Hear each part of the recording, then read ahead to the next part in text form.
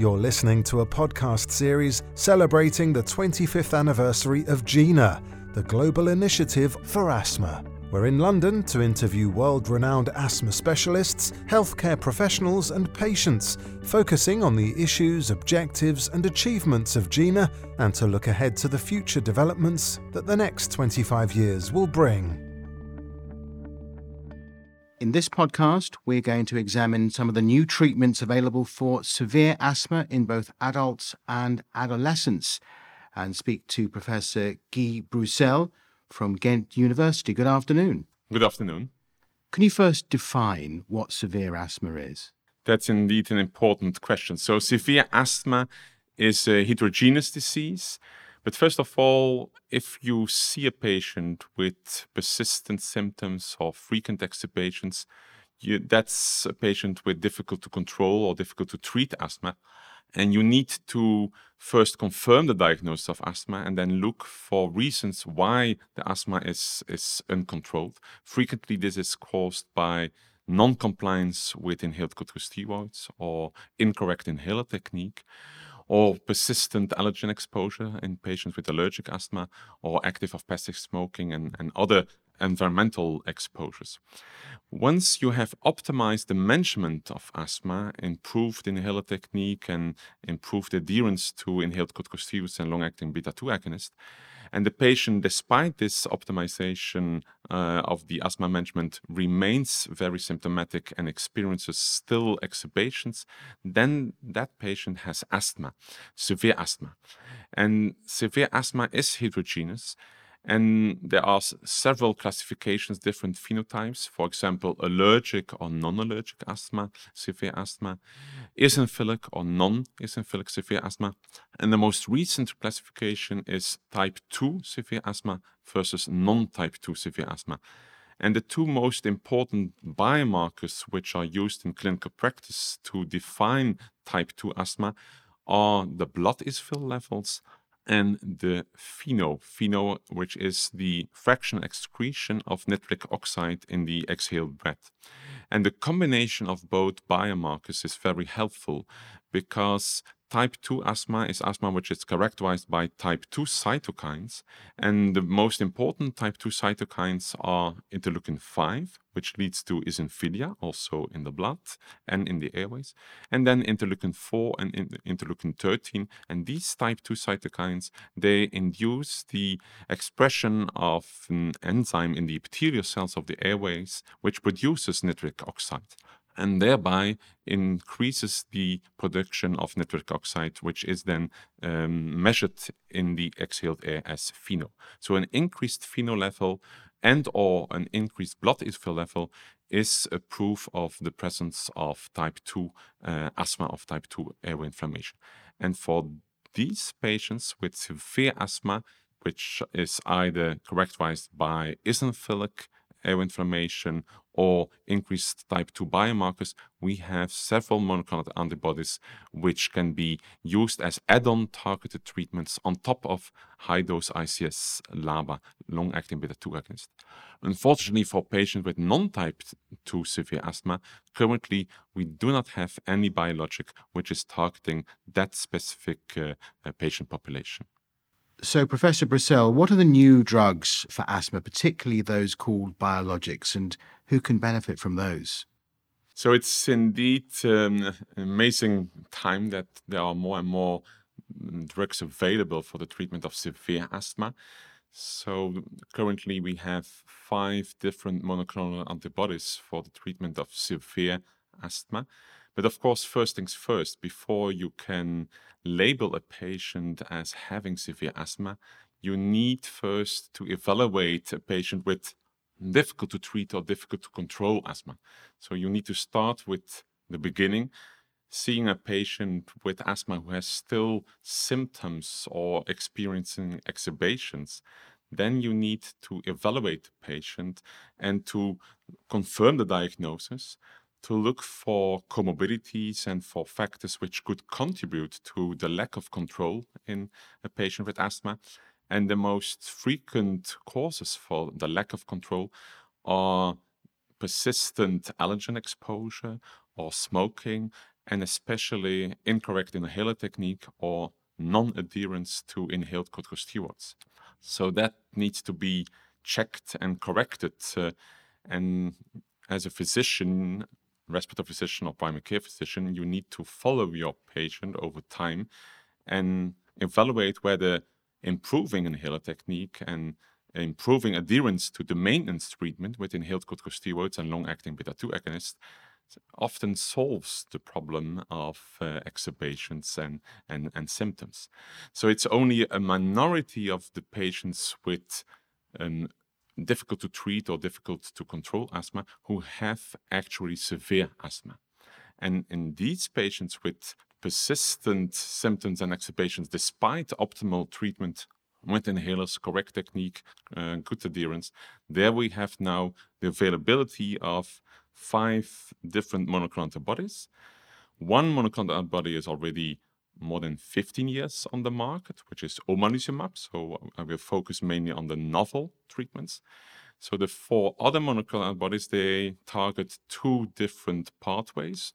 One pathway is the eosinophil pathway, and there we have 3 monoclonal antibodies, which is mepolizumab and reslizumab. Those monoclonal antibodies, they target interleukin-5.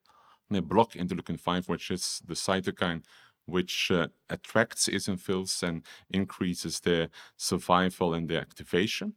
And then you have benralizumab, which is a monoclonal antibody which binds to the receptor for interleukin-5, which is expressed on eosinophils.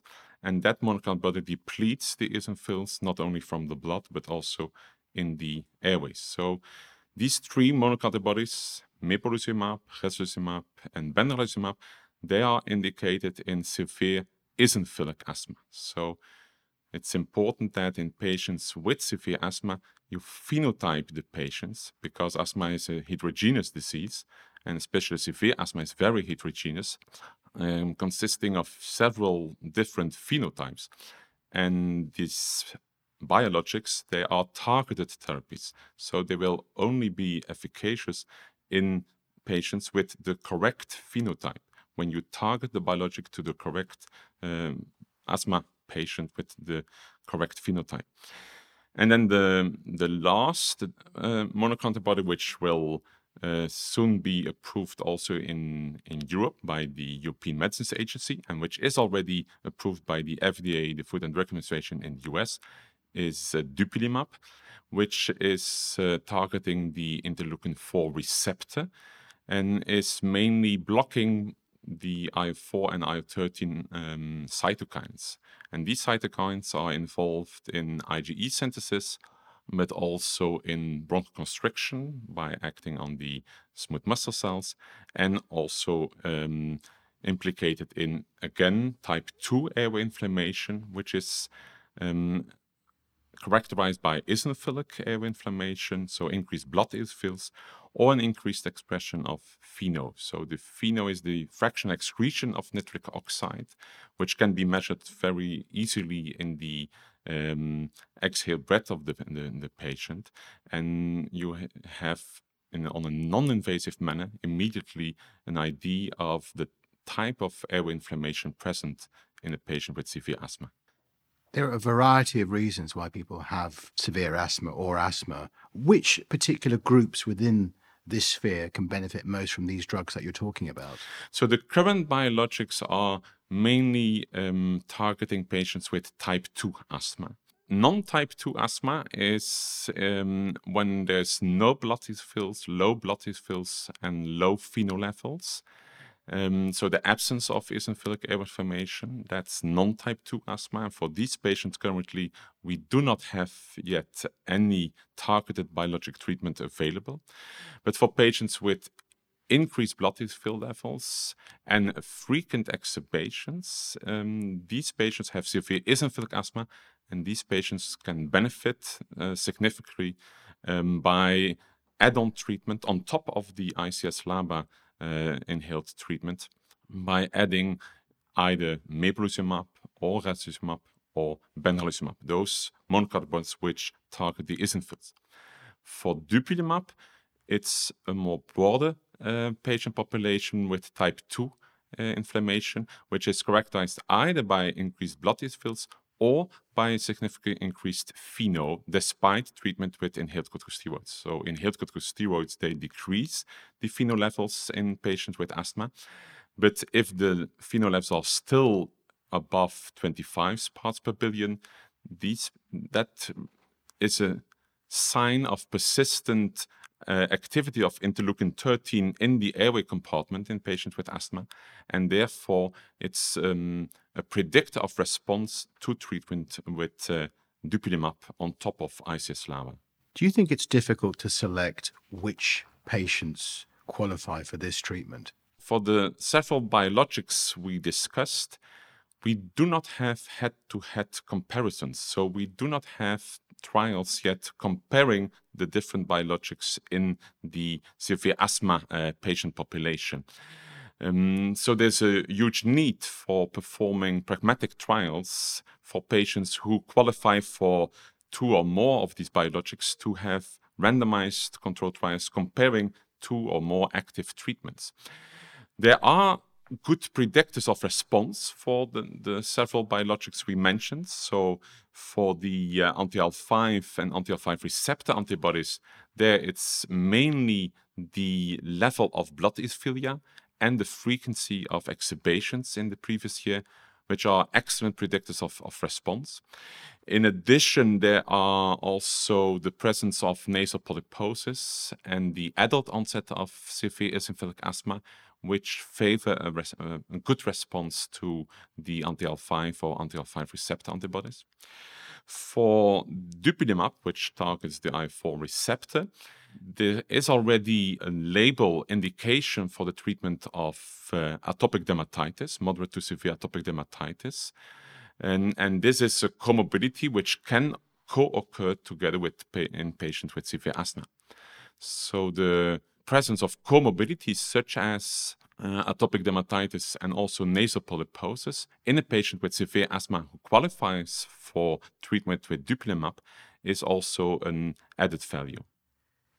In the past, in step 5 of the GINA guidelines, chronic treatment was available with corticosteroids. Are biologics an alternative? So absolutely. So in the past, patients with severe refractory asthma experiencing repetitive exacerbations sometimes needed chronic maintenance treatment with oral corticosteroids, which have, of course, huge side effects, including diabetes, osteoporosis, skin bruising, cataract, increased risk of infections, tuberculosis, and so on. And so these biologics have now clearly shown that in patients with severe corticodependent asthma, you can reduce the dose of oral corticosteroids and often also stop the maintenance treatment of oral corticosteroids. So at least 3 of the biologics we discussed have been shown to, in randomized controlled trials, placebo-controlled randomized controlled trials, to be cortico-sparing, to have a cortico-sparing effect. And so this is shown for mepolizumab and benralizumab, so both targeting the eosinophilic airway inflammation. And then also for dupilumab, this monoclonal antibody has been shown to have a corticosteroid sparing effect. And of course, in those patients, also in my clinical practice, if you can then taper the dose of oral corticosteroids and even stop that treatment, that's a major advantage for the patient, because they will also lose weight, and because another side effect of oral corticosteroids on the chronic term is that the patients gain weight and they can develop sleep apnea and diabetes. So many significant and clinically relevant side effects can be prevented. So this is an important message also for primary care physicians, that if they follow a patient with severe asthma who still is on treatment with oral corticosteroids, please refer the patient to respiratory physician for optimal assessment and then appropriate management, and choosing the appropriate add-on targeted therapy with a biologic, which can be steroid sparing and be very beneficial for the patient. You must be very excited about biologics and the treatment of asthma through biologics. It's changed everything, hasn't it? In the right phenotype, the biologics can be very efficacious. But of course, biologics are expensive, and we need to be aware that cost is an issue. Therefore, within GINA, we recommend the use of biologics only in step 5, so in the most severe patients, because inhaled corticosteroids and long-acting beta-2 agonists are very efficacious and cheaper. So we need first to treat the patients appropriately with the combination of inhaled corticosteroids and long-acting beta-2 agonists. But if despite this treatment the patient experiences exacerbations and is still symptomatic, then you need to look for the appropriate phenotype and to target with the corresponding biologic according to the underlying phenotype. Professor Guy Bruselle, thanks for joining us today. The GINA website has a suite of up-to-date, evidence-based documents, booklets, videos, an implementation toolkit, and other useful information. If you're a healthcare professional interested in GINA resources for your hospital or healthcare system, or if you have ideas for new resources, please email us via our website, ginaasthma.org. Thank you for listening and for sharing in our mission to reduce the global burden of asthma.